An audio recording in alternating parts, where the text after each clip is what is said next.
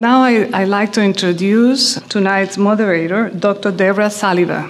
Dr. Saliba is a physician who is a board-certified in geriatric medicine and is an associate professor of medicine at UCLA and the Veterans Administration. She is a nationally recognized investigator whose award-winning research addresses measuring and improving the quality of long-term care and including the voice of patients and families in their care. Dr. Saliba also serves as the director of the Barham Center for Gerontological Research. The center's mission is to conduct applied research that improves the quality of vulnerable older adults, with particular emphasis in those adults that require long-term care special needs. Please join me in welcoming Dr. Deborah Saliba.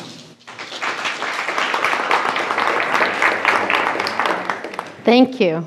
I want to thank Zocalo and the California Healthcare Foundation for convening tonight's discussion. How we support persons with long-term care needs says a great deal about how we as a society care for some of our most vulnerable members and how we honor our parents and elders. I began my medical career in a busy primary care medical practice, and in that practice I saw families and patients struggling daily with how to meet the long-term care needs of their family members. For many caregivers, ensuring the quality of life of their family members became a demanding and full-time job. As I tried to help them find solutions, one patient at a time, I came to understand that all too often the choices that they faced weren't very good, and that we needed better tools and policies on a more systematic level to support the development of high-quality long-term care. Although our choices have improved somewhat since my early days in medical practice, I continue to see wide variations and inadequacies in the quality, access, and choices for persons with long-term care. Unfortunately, long-term care services remain a fragmented and very poorly coordinated part of the healthcare system. Tonight, we will discuss how to sort through some of those choices and ways to think about the quality of the system. To start our discussions, I just want to provide a little bit of background about long-term care, because I'll keep this brief, though, because I know you want to get to hearing the panelists as soon as possible. But first, I want to start by defining what is long-term care.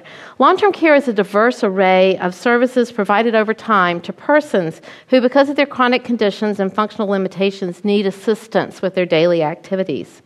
These types of activities include what we call the basic activities of daily living. These are things like eating, dressing, bathing, or walking. And the instrumental activities of daily living, which include activities such as being able to shop, manage your own finances, and do light housework. Human assistance can range from providing standby support and supervision to fully performing the activity for the individual. Though family and friends remain the sole caregivers for 70% of the elderly, assisted living and nursing homes step in to offer help in cases too challenging even for the most devoted families. Long-term care services can be provided in a variety of settings, ranging from a person's home to the nursing home, and it may be needed to be provided throughout the day. Who receives long-term care? Persons of any age may receive long-term care. However, the risk of needing long-term care increases with age. Over 2/3 of those who receive long-term care services are over the age of 65. So tonight's discussion will focus primarily on this older group, but we should not forget that there's a very real group of younger persons with long-term care needs. Frailty and cognitive impairment are not an inevitable result of aging. However, the risk of both of these contributors to long-term care need increases with age. Only 6.5% of adults in the age range from 65 to 69 receive long-term care, compared to 27% of persons age 80 to 84, and 80% of those age 90 and older. In addition, older age increases the risk that the long-term care services will be provided in a nursing home. How many older adults receive long-term care? This is a very large proportion of our population. Almost 17% of the 35 million persons over the age of 65 receive long-term care. Interestingly, a review of recent trends has shown that the number of persons that actually receive long-term care has not increased, which was something that we had feared. But what we are seeing is that the complexity and diversity and needs of those who do receive long-term care has become much more extreme. Debate rages about the future burden of long-term care needs, but suffice it to say that with the expected near doubling of the number of adults in the U.S. from the current level of 35 million to 70 million by the year 2030, the demand for long-term care is expected to continue to be great and is likely to increase. So with that background in hand, I just want to introduce tonight's panel to you, and we'll be going into a little bit more detail throughout the evening about some of these long-term care services. Gretchen Alkema is the Vice President of Policy and Communications at the SCAN Foundation. Prior to joining the foundation, Dr. Alkema was a 2008-2009 John Hines Health and Aging Policy Fellow and an American Political Science Association Congressional Fellow, serving in the office of Blanche Lincoln. She advised the Senator on aging, health, mental health, and long-term care policy. Dr. Alkema has also worked as a social worker in various government and nonprofit agencies to help older adults with chronic illnesses live in their communities of choice. Thanks for coming. Thank you for having me. Bonnie Darwin, immediately beside me, has more than 30 years of experience in long-term care policy and operations. She started her career as an activities director in a nursing home and later became a nursing home administrator. For the last 20 years, she has worked in the state capitol as a lobbyist for the California Hospital Association and as the chief consultant for the Assembly Committee on Aging and Long-Term Care. Currently, she is the executive director of the California Culture Change Coalition, an organization that promotes person-centered care in California's nursing homes. Gary Passmore has spent the last 7 years working with the Congress of California Seniors. CCS is a statewide advocacy group that has worked on behalf of California seniors for over 30 years. It lobbies the state legislature and state officials to push issues that help seniors live safe and productive lives in their communities. Before moving to California, Mr. Passmore served as the budget director or assistant budget director in several large Midwestern states and was the chief of staff to the governor of Missouri.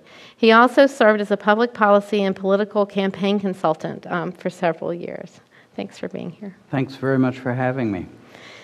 Gretchen, I just sort of briefly, in the background and overview, describe some of the types of long-term care services, but I was wondering if you could go into just a little bit more detail about what types of services might be available to families facing long-term care needs. Sure. Well, as you said so eloquently, that there is clearly a wide range of services. I like to think of them as a continuum of care that includes both medical services as well as bridging them with supportive services or social services, as well as a variety of housing services that can support elders who are in need of long-term care support. So we can think about things as nursing homes, and oftentimes when folks think of the word long-term care, that's almost the first immediate thought that comes to mind, is that long-term care equals nursing home. And nursing homes are certainly part of the continuum, but there are many folks who would much prefer to receive services and supports in the community, and so that there's an extended array of things such as home care, home health care for folks who need support after a hospitalization and having a particular acute need. There are transportation services, meal services such as home-delivered meals or congregate meals. There's also a broad array of folks who support seniors and their families with understanding what their needs are, such as care management services, people who do an assessment and find out what exactly are those needs that elders have to pair them up with the right services at that time. There are also things like legal services to help people get their estate in order and make decisions about what they would like at care at various points in the care delivery. There are financial services for people who want to get their finances in order as they think about them throughout their life course.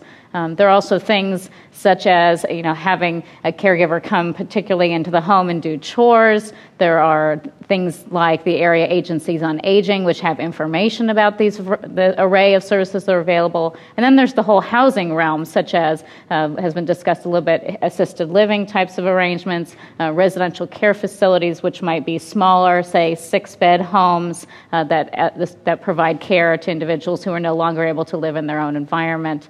So there's really a wide array. So when we say this thing called long-term care or the continuum of care, it's really, really broad. And the most important thing is to help older people and their families really determine what exactly are the individual and specific needs that someone has, so then the services can be paired up and collected together to make the most appropriate kind of service package for an individual. And it really isn't a monolith term, even though we say it sometimes in the policy world, long-term care. There's so many different parts and nuances in that. And I would say, we're sitting in an audience who is in the Los Angeles County area, and there are a number of services that are available, both things, most of which are paid for, frankly, by individuals and their families, a little bit that might be paid through public systems, but very, very small.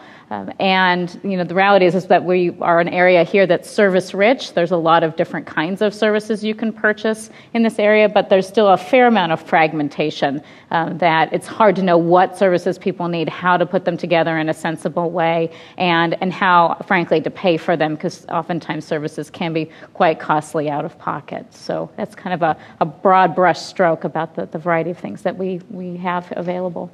As well as caregiver support, I wanted to make sure to say that, it's making sure that the caregiver, whoever that may be, is supported in that process, can really help take those extra steps to help keep a family member either in their home environment or in the least restrictive environment possible.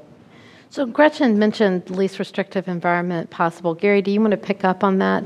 Well, I think it's important for folks to understand, and by the way, I'm delighted to see so many people at or under 40 in this room. I work and advocate for seniors, and sometimes I feel like I'm speaking to a crowd that gets smaller every day that goes by, even though we're seeing a real tidal wave of seniors. But long-term care is an issue that's intergenerational, and I'm really glad to have especially some of you younger faces in the crowd. Gretchen talked about long-term care maybe not being a system, but as a continuum of care, but it can be a daunting continuum for the average individual who probably hasn't given a lot of thought to long-term care. The sad truth is many long-term care decisions get made when you have a loved one in the hospital and you discover that family member is not going home to be self-sufficient. And you may have to make some big decisions within a very compressed period of time and without very much good information. And even though there's all sorts of information available, including the great new website from the California Healthcare Foundation, those sources of information are really daunting and they're not individualized. And so one of the messages I'd like to leave with all of you is that you spend a little bit of time learning about the options that are available, and those that are most appropriate for what you think the person who's seeking care might need. The first big choice is whether or not an individual is comfortable in an institutional setting, maybe a quasi-institutional setting that we policy wonks call assisted living or residential care facilities, where it's a group setting, but a smaller group setting and much more self-directed, or whether the individual really wants to continue as much independence as they can. And we're seeing that that's becoming the trend, that's what most people want. They want to be self-sufficient, live independently, live in the communities with which they're familiar as long as it's feasible. And that's a real challenge for many of us, because choice is available to people who have a lot of money, I'll be honest about it, or to those people who have virtually no money. Because there are public programs, as inadequate as they are, there are still programs available. There's this big, vast middle that sees not only the confusion and the complexity of living arrangements and trying to bring together the services that they need, but they need to figure out a way to pay for them, and we don't do a very good job at that. I don't think I answered your question, but... That's okay. That's fine. That was a very important point that you made. Bonnie, talking a little bit more, I don't know how much the audience knows about the different types of funding that is available for long-term care. So talk about the difference, perhaps between post-acute care services funded by Medicare and the Medi-Cal types of programs. Oh, you would give me that complex question. That most of long-term care is paid for out of pocket, most people, and Gary alluded to, if you already have Medicaid, which in our state, of course, we refer to as Medi-Cal, then there really are an array of services that are available to you. And if you are fairly wealthy, probably you have something covered or insurance that covers it. But most of my parents are 92 and 95, and there wasn't even a long-term care policy that they could have bought, at a time when it was affordable, when they were in their 40s. So the majority of people, that are in their 80s and 90s now have not been able to think ahead, and so they're paying for it out of pocket. And certainly that cost is a huge consideration. One of the things that I think you run into, and I really began to see this with my own parents and experience it in a different way, is that generation of people who are now in their 80s and 90s, one of the things that's really critical to them is a legacy. And they're often really reluctant to spend money on themselves. I'm seeing a nodding head. They really are. When it came time to make some decisions for my own mom, I kept saying, "Mom, you've got the money, you can spend it." And she was so reluctant, and she said, "Well, but the money's for you and my brother, you and Glenn." And I said, "Mom, why don't you buy us peace of mind now?" So the vast majority of long-term care spending is going to be out of the older person's pocket. Research studies have actually shown that it's much more likely to see income transfer from the older generation to the younger than from the younger to the older generation. So Bonnie's family experience is very consistent with what national studies have shown as well in the aging population. You were going to say something else? Even for people who do have resources, I just threw out a whole swath of different kinds of things that could be available. That there's a whole process of really understanding what is it that one actually needs, and how do you go forth to purchase those services, and how do you monitor the quality of those services, and how do you engage this whole array of services and support. So I agree that there's that financial aspect, which certainly takes away one of the question marks, but there's so many other question marks underneath that, and it's, when one comes to that presentation point of coming to an end of a hospital stay and having the couple-hour decision-making about what are we going to do next to help mom, that it's not as easy as kind of one-stop shopping right now of having an understanding of what exactly our mom's needs, what exactly needs to happen upon her coming home. Does there need to be, we can't do a renovation of the bathroom in the next 24 hours because she has a tub where she has to step over into. So how do we manage that basic need of bathing in the next 24, 48, 72 hours? How do we make sure that she can get into the house because there's 3 steps and her legs are weak from that hospitalization? So, even those really specific basic technical items that could be resolved, say, with writing a check, it's then that gets to the question of how do I go about accessing those services? Who knows what are the things that we need to address and deal with right now, how to go about purchasing them, and then, frankly, what's the quality? So really getting back to that access and quality point that you put forward. So, certainly, mixing those two ideas together, I think, is really important because, I think about oftentimes that caregivers are kind of the accidental tourists sometimes in this journey, and certainly our older adults, no one really comes forth to this idea of planning fully and in a complete way of being a caregiver. And even of those of us who I think about it a lot, that there still can be events that happen in the lives of our loved ones that take us by surprise, and having to be really creative, even for people who know the system inside and out. In fact, I would say events that take us by surprise are more often the norm than actually being able to plan comprehensively and in advance. I think events that take us by surprise are pretty much the norm. And unfortunately, the system's not flexible in responding to those types of events. Yes, Gary? I want to pick up on what Gretchen just talked about there, because we've talked about the financial barriers and the access.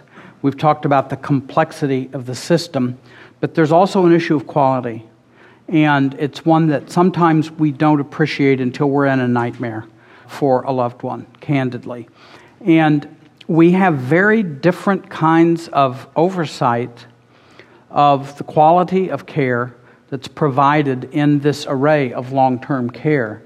And most of us have heard or read of stories of nursing home lack of quality.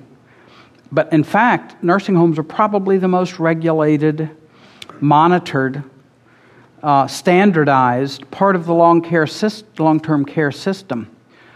Most nursing homes are inspected regularly, and in spite of all of the horror stories that we may hear, those inspections, when they occur, are generally pretty thorough, and the nursing homes are required to do follow-up and make corrections. And the very fact that there is a process of inspecting based on certain standards that are in place and have been established means there's a certain minimal level of quality I think you can count on. That's not always true with a home care giver that you may select on word of mouth.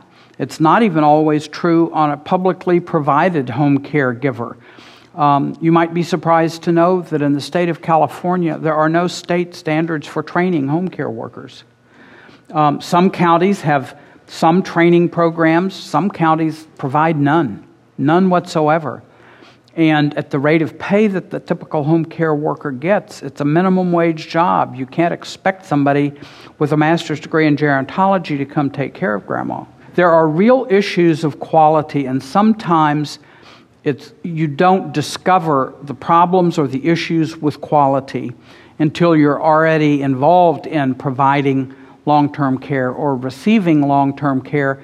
And sometimes that's too late, to be honest. Sometimes people can get themselves into a problem where there is lack of quality, lack of oversight. The state of California, for instance, is in a terrible financial mess. That's not news to anybody here, and if it is, you should leave because you're not paying attention. But Gretchen, well, I don't mean to take it lightly. That's something I struggle with. That's one of my jobs in Sacramento, is trying to advocate for better funding and maintaining the programs that we have in place, and we're losing.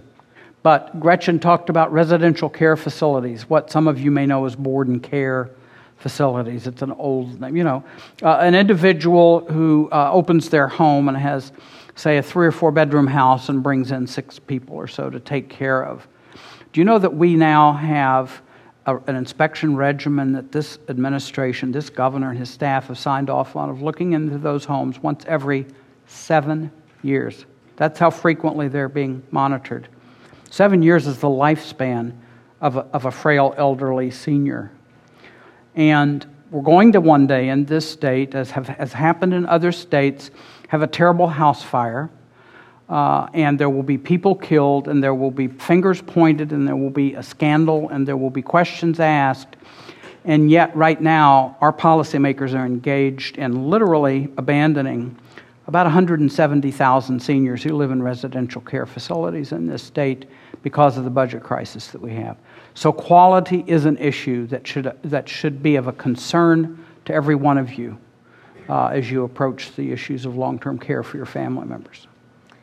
So Bonnie, as we're looking at a long-term care program and we're trying to understand quality, what are the kinds of things that you think we should be trying to take a look at? Dealing with this, and as I was listening to Gary, dealing with this issue as a professional, and then now dealing with it personally with my own parents makes a difference. And one of the things I'm beginning to see is that quality of care is what has been the preoccupation of the regulators in government. I have come to think that quality of life is equally as important. And quality of life really is not something you can standardize, and it's very much defined by the individual person. And so coming up with options that work for my parents, and in both cases it turned out to be very different options. But the more I really tried to impose my professional view, especially with my mother, the less it worked, I have to tell you. And finally, in fact, I even sought some counseling, and my therapist said, "What are you going to do, go in with 6 guns blazing, But that's kind of what I did want to do, because I knew what was best for her. We did come to a solution, and the quality of life issues, I think. And quality of life issues to me are when that older person really defines that they're happy with the situation, as happy as they could be. Mostly people would prefer to stay in their own homes, prefer to keep their driver's licenses, prefer to do everything as they did in the past. So for many instances, that's just no longer possible. But given within what is possible, it's that older person is as happy as can be. Mm-hmm. So those things are equally as important as the standards that we set. And I think I'll give a little plug to the California Healthcare Foundation's new website, because I think it's really designed to help people sort of go through all of the options. And but I think in the end, when the older person really feels that they've made a choice, they're comfortable with their choice, and especially if that choice is near people. I know in our family, my brother lives about 40 minutes from my father, and one of the things I really tried to convince my father was that, make it easy for your children to visit you. And it took a long time for that kind of concept to get through, I have to say. But regularly seeing your family members is an important element of quality. And I can tell you also that nursing homes, we all do. We just pay more attention when we know family members are going to be visiting regularly. So as important as it is to have, state inspectors, especially for those people who have no one, when a family visits frequently and is involved with the older person, nothing beats that in terms of quality. And the issue that you raised about autonomy versus safety, do you want to talk about that a little more? Oh gosh, yeah. My mom was falling frequently, and so we really were trying to deal with what that meant. There were different opinions within our family. In fact, if you don't know, there is an entire movement within the country to not ever restrain older people, and to have restraint-free facilities, to have as minimal amounts of restraints. Just 10 years ago, or maybe 15, but yeah, 15, we thought that the best thing to do was to tie people up. And now, because we didn't want them to fall.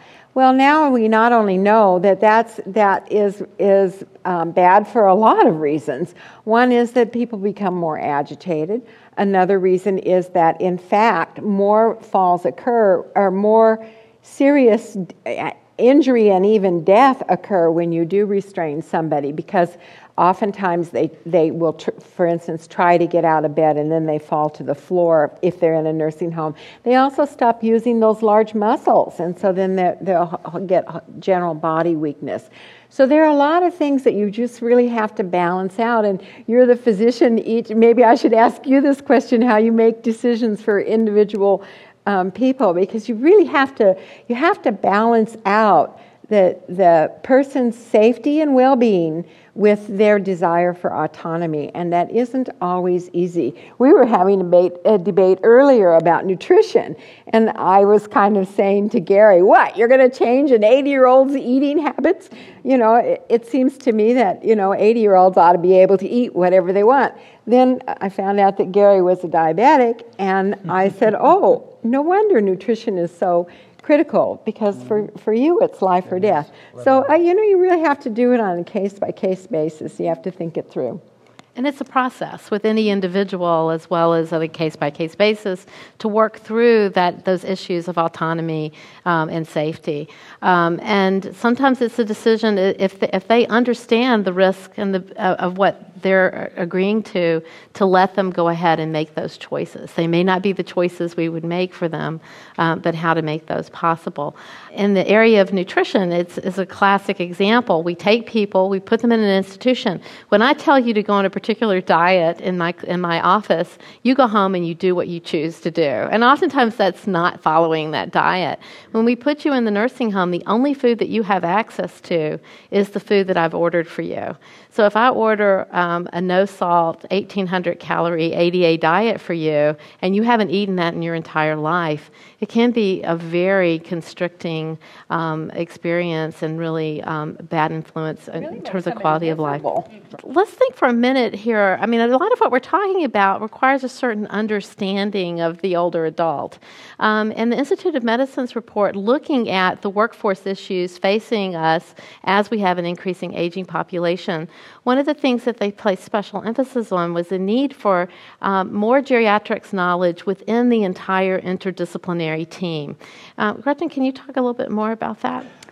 It is so critical, and I think one of the fundamental things is certainly not only understanding the physiological changes that older adults experience, the potential cognitive changes that older adults can experience, but more importantly, how do you communicate with people who are experiencing changes in their health that may come in rapid cycles or maybe maintaining for a period of time, and how do you deal with communication? I mean, one of the things I hear us talking about so much is communication, how to elicit the ideas, the importance, the needs, the preferences, the desires of the individual at a given point in time, and to encompass the family member as part of that interdisciplinary team, to not speak, frankly, only of the medical or the healthcare professionals or the direct care workers who are involved in the home care, but making sure that family members are a substantial part of that team, and that we know at this point in time that, we could start training 100 geriatricians a day, and there would never be enough geriatricians ultimately to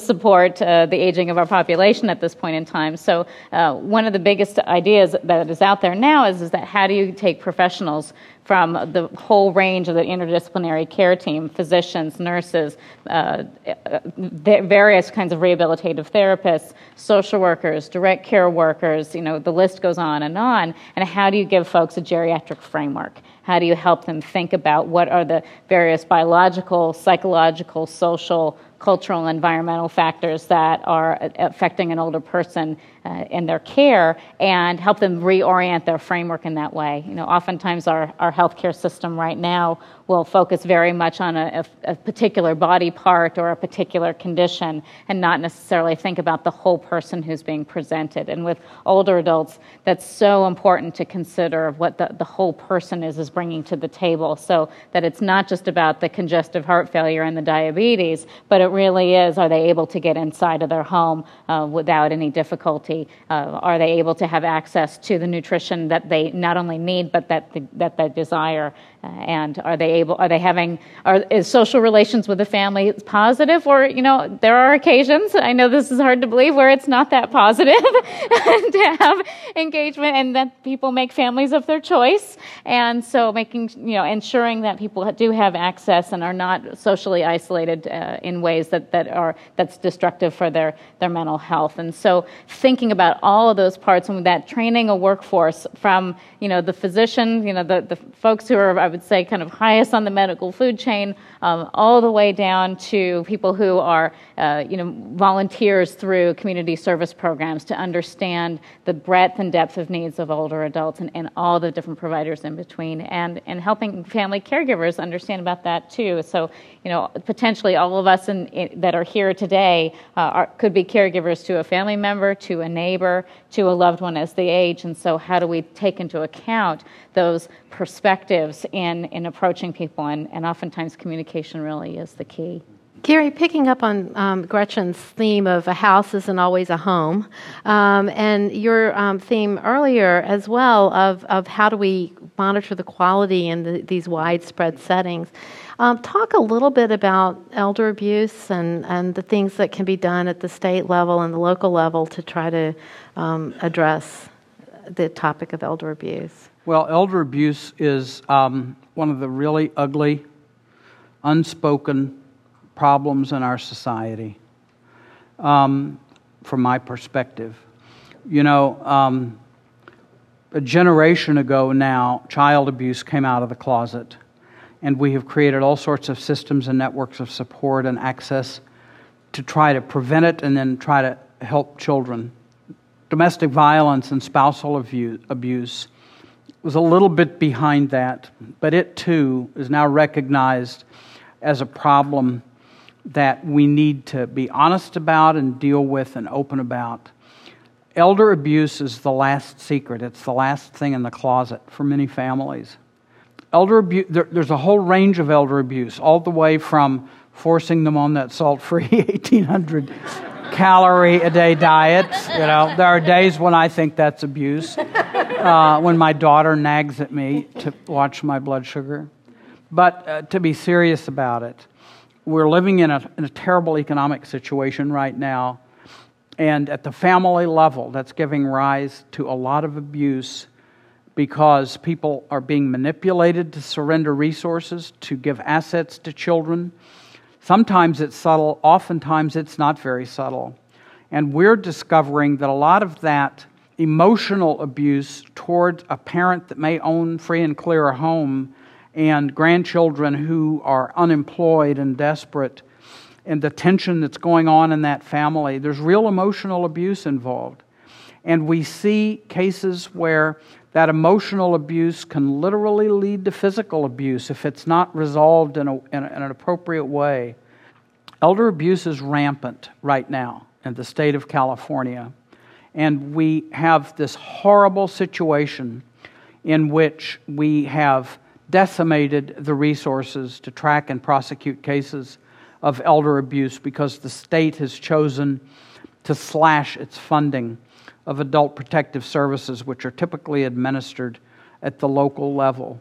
Our organization has undertaken an elder abuse awareness project in a couple of counties in this state, particularly focused on some minority communities. In the Latino community, there's a great reluctance to go to public officials because there may be family issues, there may be immigration issues, there are all sorts of issues. I mean, why would a grandmother want to turn in her grandson, for God's name? And yet maybe that's what's needed, and it's tough. We're working in the Bay Area with some Chinese American organizations because they have, even though they are not new to this country, they have traditionally been very isolated from the mainstream of society, and they aren't connected to a lot of the resources that are available. It's something we don't want to talk about, but just like we're far more comfortable today talking about child abuse and how it just shouldn't be tolerated, and that there needs to be intervention, and that there need to be resources available to help people get through it and to deal with it. The same is true of elder abuse. Gary, tonight, on a couple of occasions, you've mentioned the decreased funding that's available in the California budget. And you've worked in budget offices before. How do we, given the range of services that Gretchen has described and that Bonnie's talked about as well, how do we fund those services? How do we ensure that quality monitoring is in place, given the budget restraints that we're facing as a state? It is a huge issue that's facing this state, and we are, as a state and as voters who elect our public officials, I will tell you we are not having an honest conversation about what's going on with our public services in this state. And I would even say, especially with regard to services for the elderly. There are days when I feel like we have an administration and a set of state policymakers that have declared war on the seniors of this state. We have seen programs that people like Bonnie have spent an entire career working to put in place, gone in a flash, gone with the stroke of a pen. And in some cases, not necessarily. Programs that where we could have been creative in shifting to federally funded sources to maintain programs, and we've decided not to do it as a state, so we aren't putting ourselves at risk in the future. You opened this conversation with, I think, the thing that's probably the biggest elephant in the room, and that is that people in this state are getting older. We are going to have the fastest growing cohort in our state is people over the age of 85. Not in numbers, but in the rate of their increase.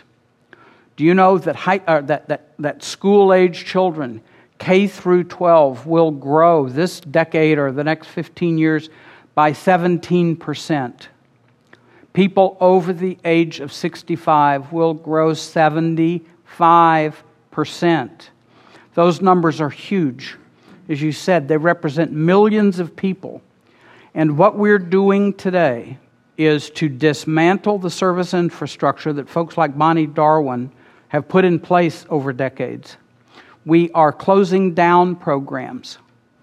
We are eliminating case management so that people have choices and can get knowledge about what services are available. We have a Medi-Cal program that provides health care benefits to all low-income people. We just eliminated all of the eyeglasses, dental, hearing aids, psychology services to the seniors in the state, not to anybody else.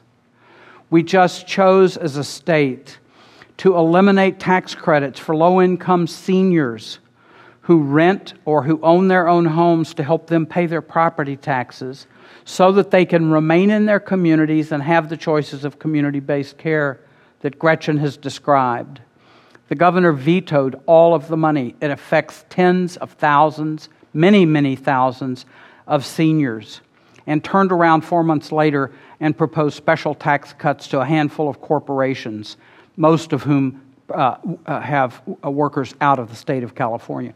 So we're pursuing a set of policies, and I'm going to look all of you in the eye and say, by the people that you elected, don't say it's somebody else's fault. We have elected these folks, and they are not taking care of the seniors in California today, and they are preparing what could be a nightmare for the seniors over the next 20 to 50 years in this state if we don't turn it around. We're destroying the program infrastructure. You talked about training people in gerontology. If there are no jobs for them to fill because we've eliminated the public-funded programs, we're going to lose a whole generation of people who are potential caregivers or professionals.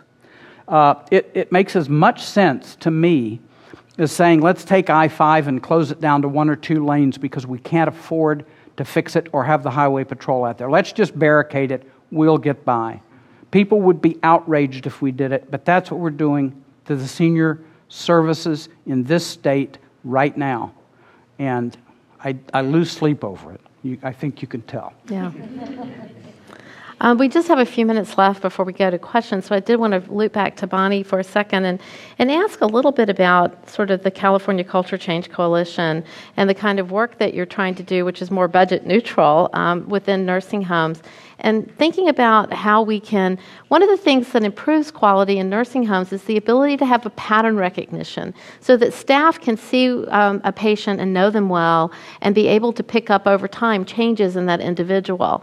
And one of the challenges that we faced is very high rate of staffing turnover or attrition in nursing homes. And so I just wanted to ask Bonnie a little bit about the California Culture Change Coalition and thoughts about how we can improve the professionalism and sense of belonging within the frontline workers in nursing homes. Thanks for asking, because it's something that I'm really excited about. I started my career as an activities director in a nursing home and then became a nursing home administrator and left really and got more excited about home and community-based services and preserving individual autonomy. And for many of you who have you've just gone into a nursing home, even the very, very best nursing homes can be kind of depressing places. And there's a national movement that has started, and it's very exciting.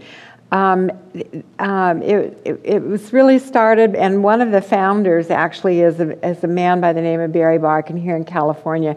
One of the other founders that's more well known is Dr. Bill Thomas with the Eden Alternative. But there is a national movement now to change how nursing homes operate, and many of us are saying that founding nursing homes on a medical model with, like their junior hospitals is the wrong model. And many of the things that we see that we think are wrong with nursing homes have to do with this regimented routine, with being on the 1,800 calorie diet, with all of the sort of, you will do it this way because this is efficient and it fits in with the routine of the nursing home. So there's this new movement. It has nothing to do with cultural diversity. It's called culture change, because what we really want to do is change that old institutional mindset, most epitomized by sort of that old Nurse Ratched kind of, this is how it's going to be.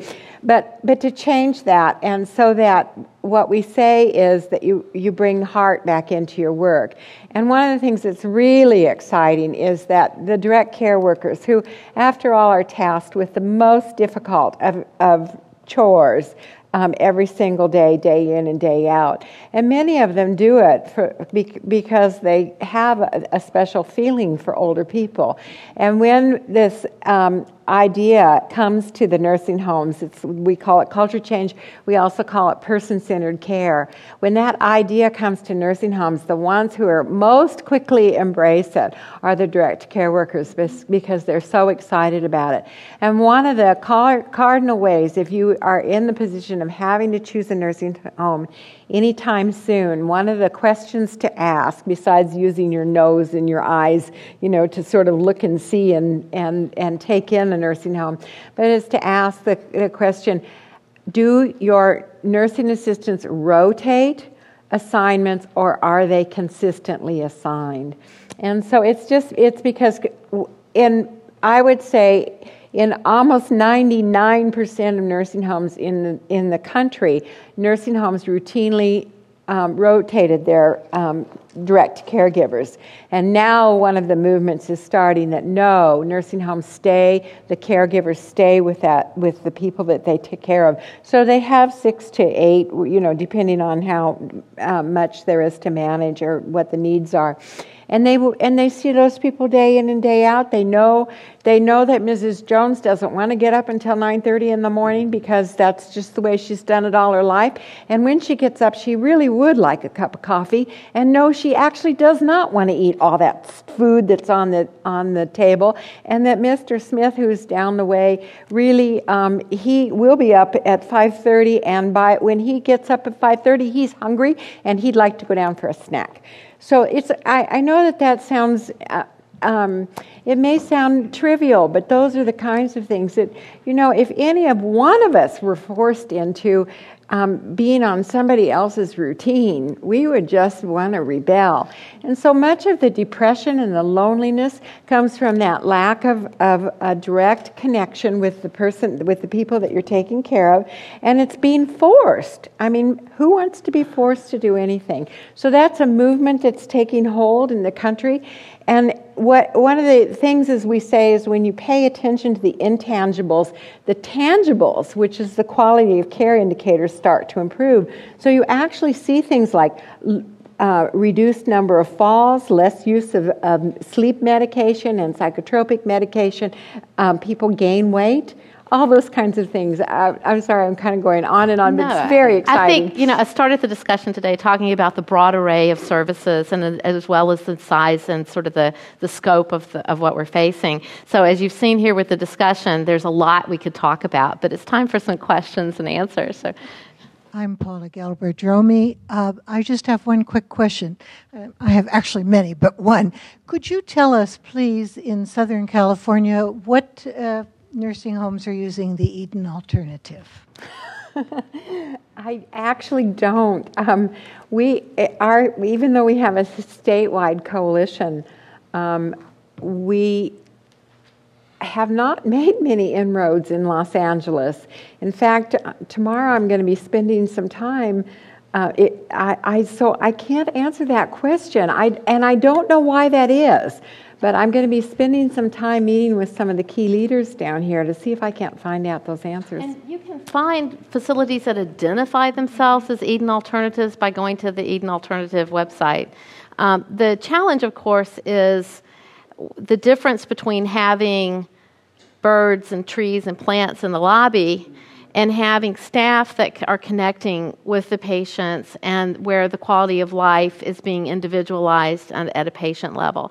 So in whatever marketing approach the facility is taking, think always about that level when you go in. It's not just the wallpaper and the lighting and the things that we all sort of look at when we think about a place we want to live, but it's also that human connection that's taking place and how to sort of try to think about that.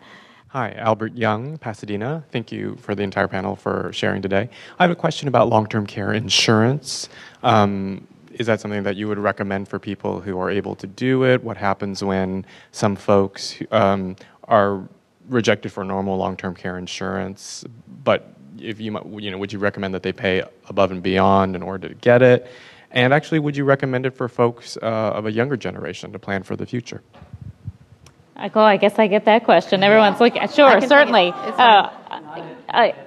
Long-term care insurance is, again, it's not a monolith product. There are a lot of variations, a lot of elements and components to long-term care insurance. So it's certainly something that it's very important to investigate thoroughly and to understand all of the elements to it, the inflation riders, whether you can receive care in your home, which most of the products have moved towards that direction. The kind of original products were about paying for nursing home care. So, frankly, the long-term care insurance industry has not grown very substantially over the last 10 to 15 years, as I think the industry had kind of hoped for and suspected. So, it's important to really understand the product that's underneath of what is being sold. There, you can purchase it in the individual market. Oftentimes, employers have access to long-term care insurance. So, kind of my general advice is to really understand and know the product and to know what the costs are over on the long term. That is one mechanism, certainly, that individuals can take to support and to think about financing care over the long haul. Generally, the kind of the thinking about purchasing long-term care insurance is in either kind of your late 40s or early 50s is generally the information that I have about when is kind of the right time to start thinking about that. There are certainly lots of ideas, though, at this juncture about thinking about other ways to finance long-term care because of the underwriting issue that you're speaking of. Certainly not everyone is eligible to purchase long-term care insurance because of pre-existing conditions, frankly, that the way that the market is set up at this point in time. So there are certainly some ideas in Congress right now that are discussing alternatives to providing more of a voluntary public pool that was Senator Ted Kennedy's the Class Act or the Class Plan, which is in both the House and the Senate bill. Those are some ideas right now of thinking of the alternative ways to provide a much larger insurance pool or a different kind of insurance pool, frankly, to pay for care. So. There's a lot of complexity to that issue, and certainly it's not available to everyone, which I think is kind of an issue at this particular juncture. Are there other things that you want to add? I guess I would just say that today, many long-term care insurance companies are in a very difficult place because the nature of the lifespan has increased and the cost of health care have increased significantly.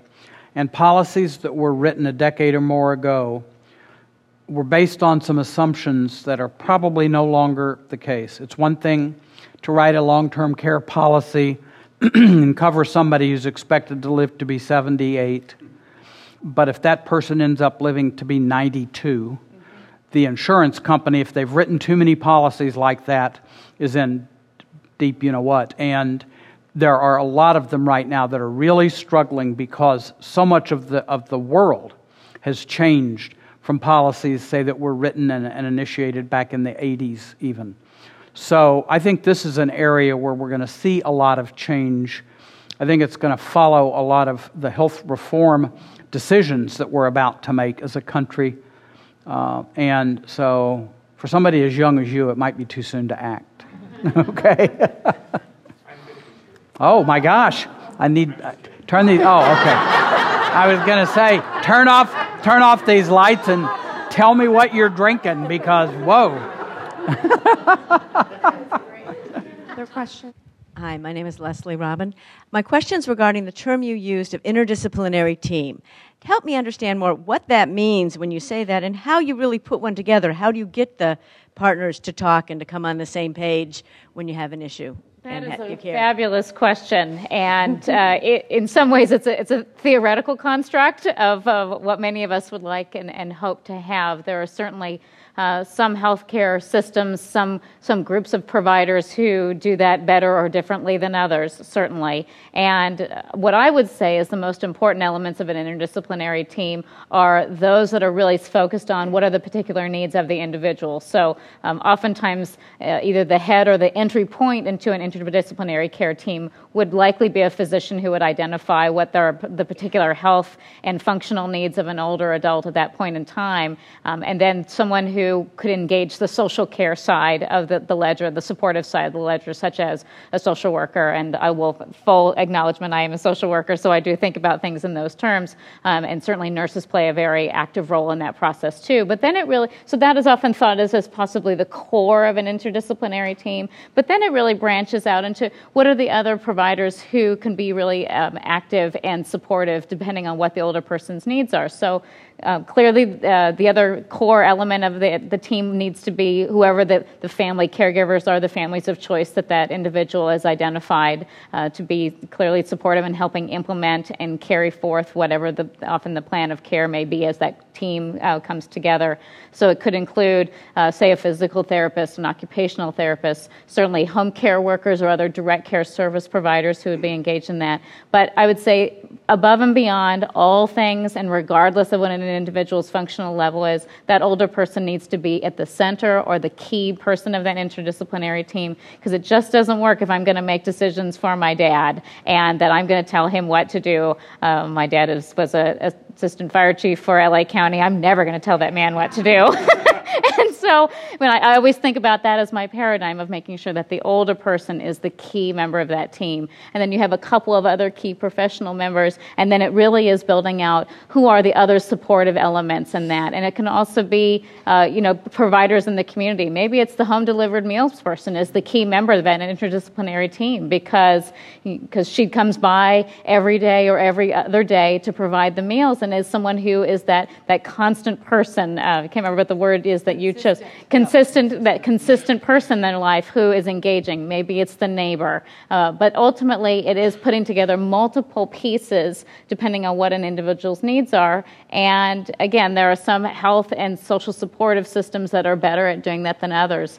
Certainly the world in which we envision at the SCAN Foundation is to have care provided that includes both the medical and the supportive care side integrated in a way that there's a whole array of individuals who are part of that team that can make it self-sustaining regardless of what an individual's needs are. The other key member of that team is the pharmacist. Yes, a lot of patients are on multiple medications, many of which interact with each other and have adverse side effects that need to be carefully monitored for. So another, for almost every elder that we take care of, the pharmacist should be integrated as part of that team. How do you get even your doctors to want to even talk to each other and to talk to that team and make it work in that way once you know that's who should be talking to each other? At this juncture, it often comes down to the family being the advocate and making sure that all doctors have a list of all medications that all providers are prescribing, and to very clearly say, so Dr. Jones, did you call Dr. Smith? And are you aware of what Dr. Smith is doing? And we went and saw Dr. Smith on this day, and I would like you to talk with that person. I'd like your front nursing staff to call this doctor's front nursing staff and to engage that dialogue.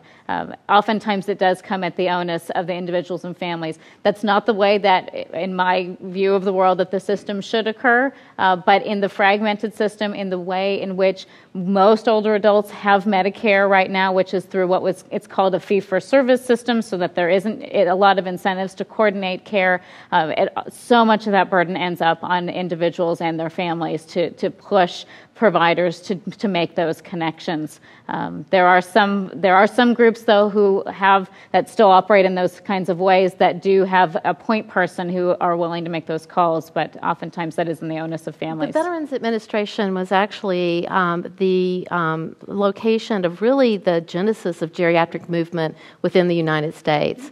And in the Veterans Administration, one of the programs that's been in place for a long time are geriatric evaluation and management units.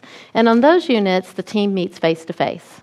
And it's been found to be a very effective, the earlier in the hospital stay that team comes together, the better the outcomes. And it's been found to be a very effective way of bringing together that team. But what we're dealing with are the realities of sort of the financing and the other demands and outside of the VA. How is it? And so part of the work in the field now is to think about virtual teams. How do we communicate with email or other ways of communicating?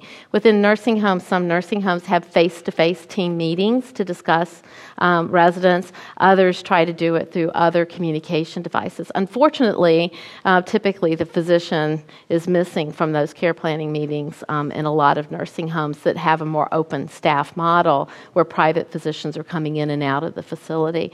So unfortunately, that's a big challenge with the interdisciplinary team in a lot of nursing homes. And I think it sort of depends on where the person in your life is that you're trying. But if you can choose a system that you know already. SCAN, for instance, is a system that you know there's going to be care coordination. Kaiser also, there's going to be care coordination. There are systems. We had a very heated discussion about this just earlier because I'm someone who happens to think that for the majority of people, just because when managed care is done right, and by that I mean care coordination, we certainly are going to get a better delivery of services.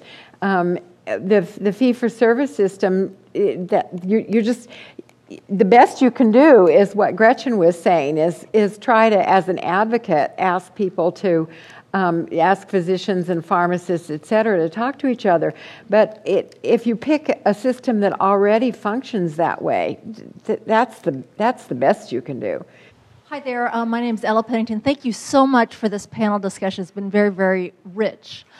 The question I have is, on a system side, is there a state that's providing a model of how to handle this complex, fragmented series of services, or is perhaps there another nation that is providing a model of how to help elders during this time in their lives? We're really, I think, not there yet, that there is a perfect model. There are states that do things. California, it's its own nation state. We are the center of the universe, at least those of us who live in California tend to think that. And so I guess pardon my Sacramento cynicisms, but we often, as policymakers, don't look to see what other states are doing, which is unfortunate. But even other states, there are really no states that statewide have adopted anything. But Texas in the Houston area has a really interesting, exciting program. The state of Arizona has done something. They put nurse practitioners into every single nursing home in order to coordinate care and get residents discharged as quickly to another community setting. So there are some other states that are doing some interesting things.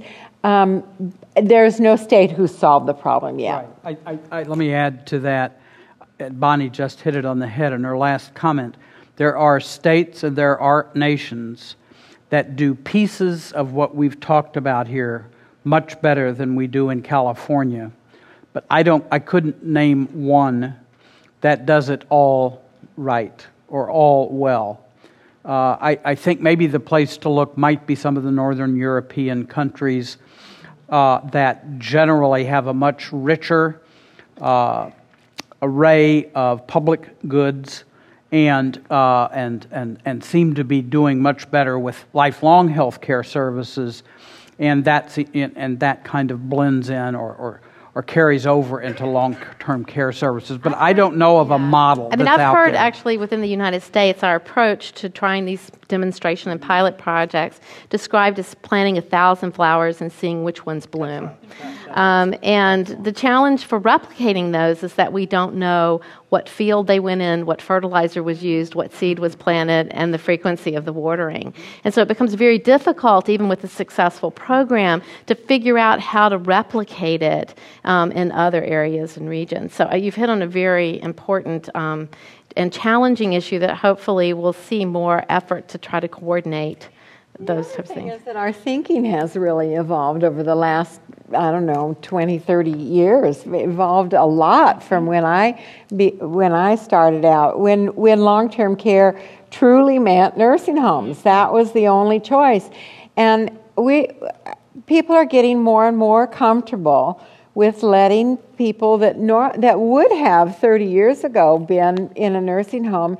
People are getting more and more comfortable with people staying in the community. My 95-year-old father has been wheelchair bound for 3 years, and he manages his own life, and with no attendant or caregiver or anyone else. And that wouldn't have happened 30 years ago, but more and more we're saying.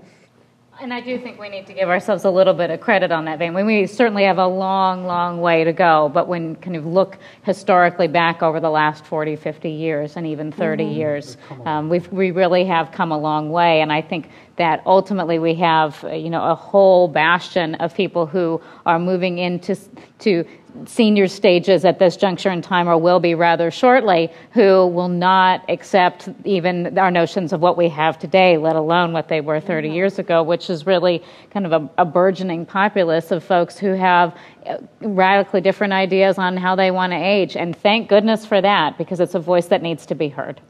Hi, my name is Erica Lozano. I'm actually with AARP California, so thank you very much for being here tonight. This is an issue obviously near and dear to our hearts. And you've covered a lot of topics tonight, from caregiving to quality of care to universal design, to budget cuts, which AARP fought very hard at the state level and will continue to be doing that. And I think for a lot of people it's really overwhelming. It's not just the issue, it's not just one component. It is interdisciplinary, from healthcare to it crosses over everything. So one of the things I want to ask you before I do a little plug for us is some of the resources that you would offer to people in terms of online and organizations that they can look to get more answers and more information. I would just plug our own website, aarp.org, where you can search for caregiving or long-term care and get information not just on policy, but also community support and information that you need to know. Do you still have the long-term care references on your website? Absolutely, yes, we do. So that's actually a very good source and answer to your question as well, to look at for some of the long-term care policy issues.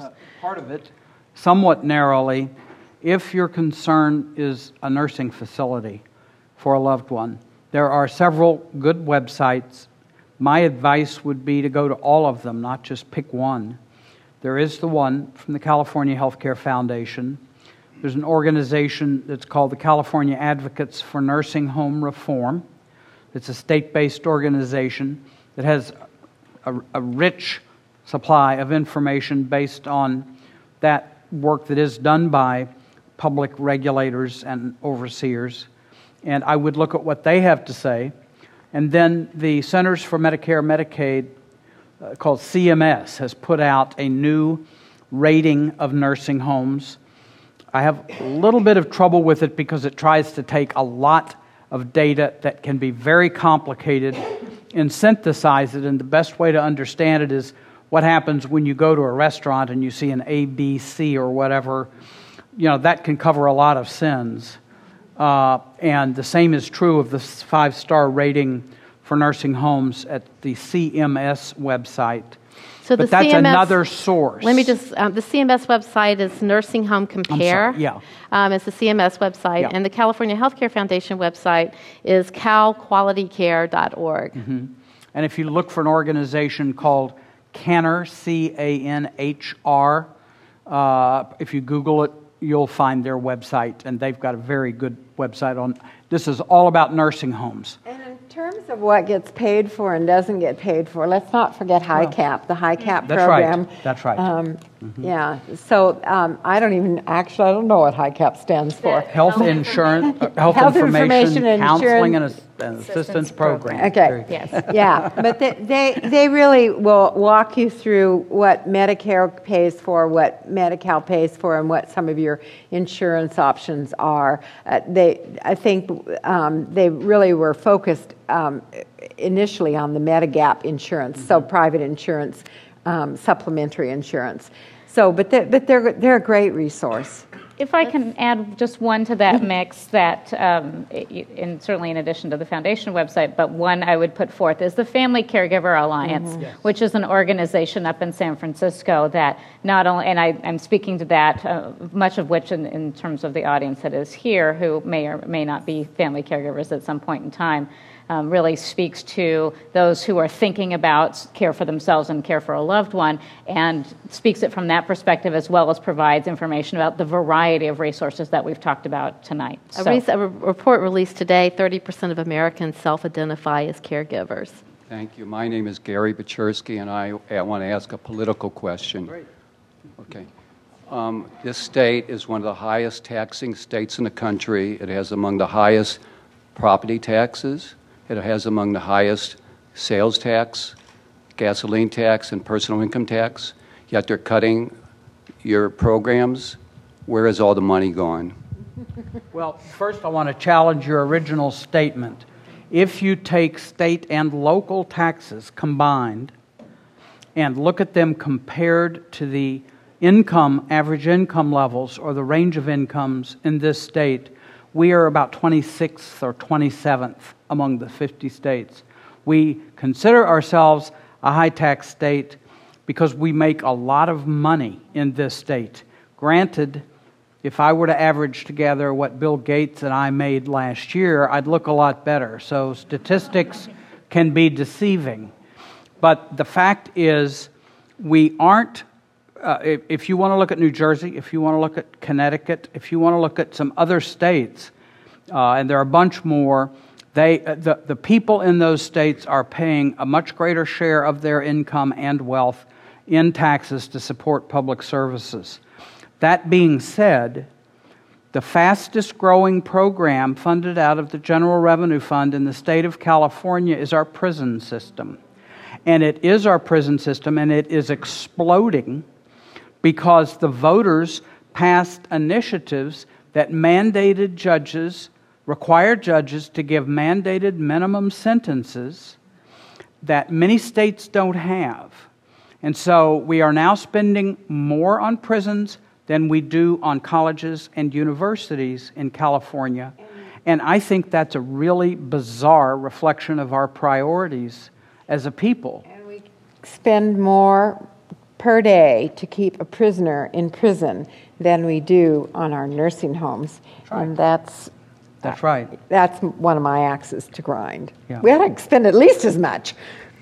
And the state of California also has a really broad array of environmental programs that don't exist in most other states. We are way ahead of the curve as a state and a population. And I'm not going to necessarily, I don't criticize that. I'm just saying those are two big areas where we spend a lot more than our fellow citizens in other states. But we also are one of the highest cost states in the country. And so, you can compare, for instance, what we spend on a per diem basis for nursing homes. You got to remember, some of those nursing homes are in San Francisco and Santa Monica, where you're paying huge amounts just to be there that you don't pay in Lincoln, Nebraska, or Jefferson City, Missouri, where I lived for a while. And that adds a lot. A nursing home is nursing and home. And so it's a facility, and it costs a lot of money to build it, maintain it, lease it, whatever you do. So a lot of our just plain old cost structure of our public services are higher because of the high-cost state in which we live. Thank you. My name's Ted Humphrey from Los Angeles. I want to thank you for the great questions you've helped to stimulate. You touched on it, but the cost issue. I mean, when we talk about financing college education, there's huge variables, but we have 20 years. We kind of go through a table. Is it going to be public, private, elite, undergrad, graduate, and we work towards it. What are the orders of magnitude that families should be expecting and expected to pay? And I know that the underwriters are running away from this issue, but just to give us some kind of bigger than a bread box kind of answer would help. I'm not equipped to answer that question. It is such a tough question because you really can't, it's very difficult to plan for long-term care. And so your question sort of presupposes that you're not going to purchase insurance and that you're going to pay for it out of pocket. And, I don't even hear anyone bandy about a certain dollar amount. In part because the spectrum of services that you may need vary a lot. One of the things that we have, really to our relief, seen is that as the population has aged, we were very concerned that we were going to see longer and longer periods of needing long-term care, and as people live longer. What we've seen is that you've stayed basically in that need state for about the same amount of time as you always have. You just put it off until a later age. So that's one thing that's a little bit reassuring in terms of thinking about the cost. But the cost, and the highest cost period is the last 6 months of life. And a lot of that is actually borne by Medicare because a lot of that time spent actually in the hospital getting acute care services. A nursing home, private pay, you're looking anywhere from $40,000 to $60,000 a year in private pay. There's some that are a little bit less, some that are even more, but that's about the range that you're looking at for private pay in a nursing home for a year. And it was more typical even 10 years ago that someone might spend 2 years in a nursing home. That's not typical anymore. More average is 6 to 8 weeks, and even shorter stays than that. So some people do stay, 2 and 3 years. You have different scenarios. But it's unusual these days that anyone would spend 3 years in a nursing home. Well, and there's also points in time where people engage that rehabilitative service at multiple points in time and then return home. So understanding, deciding, purchasing, and thinking about the purchase options within the long-term care framework, it's not buying a refrigerator, frankly. I mean, it's that's what's so difficult about it, and I think that's why the actuaries have had their own challenge. There's always that fundamental question of, is long-term care an insurable event? And because how do you know all the parameters on that? And so I think the greatest element that we can put forth is the idea of appreciating that there will likely be points in time where we will have different functional levels that will likely require some levels of assistance, and being flexible along those lines and keeping the communication channels as open as we possibly can with the people who are in our life so that we can put together a package and array of services that fits our individual needs. And that's challenging, and knowing that there will likely be resource use in that. But other than that, it's really anybody's guess. But the likelihood is it's probably there. What's the percentage of that most people will spend at least a minimal point of time in a nursing home, even if that's just for a short rehabilitative stay. It's upwards to about 45%, I believe. The best plan of all is to get married and stay married. That actually decreases your risk of needing long-term care over time. That's right. And as a single individual, let me say it's hard to know. We lost our questioner, but it's hard to know on an individual by individual basis. I think that was what you heard here. There are things happening in our demographics that tell us some things about us as a collectivity, as a group. First of all, most of you can plan on living well into your 80s. That's different than it was for 20 years ago, even 25 years ago. Most of you will live into your 80s. I think we've got an economic structure in this country where the bad side of that is that many of you should plan on working into your mid-70s. Because, I'm sorry, well, no offense, but you look like you can make it, okay? Okay, but... Okay, on that note, we are the Okay, I'll only thing stop. standing between folks and refreshments in the restroom. So I think we need to, we'll be out there to answer questions if people have more questions.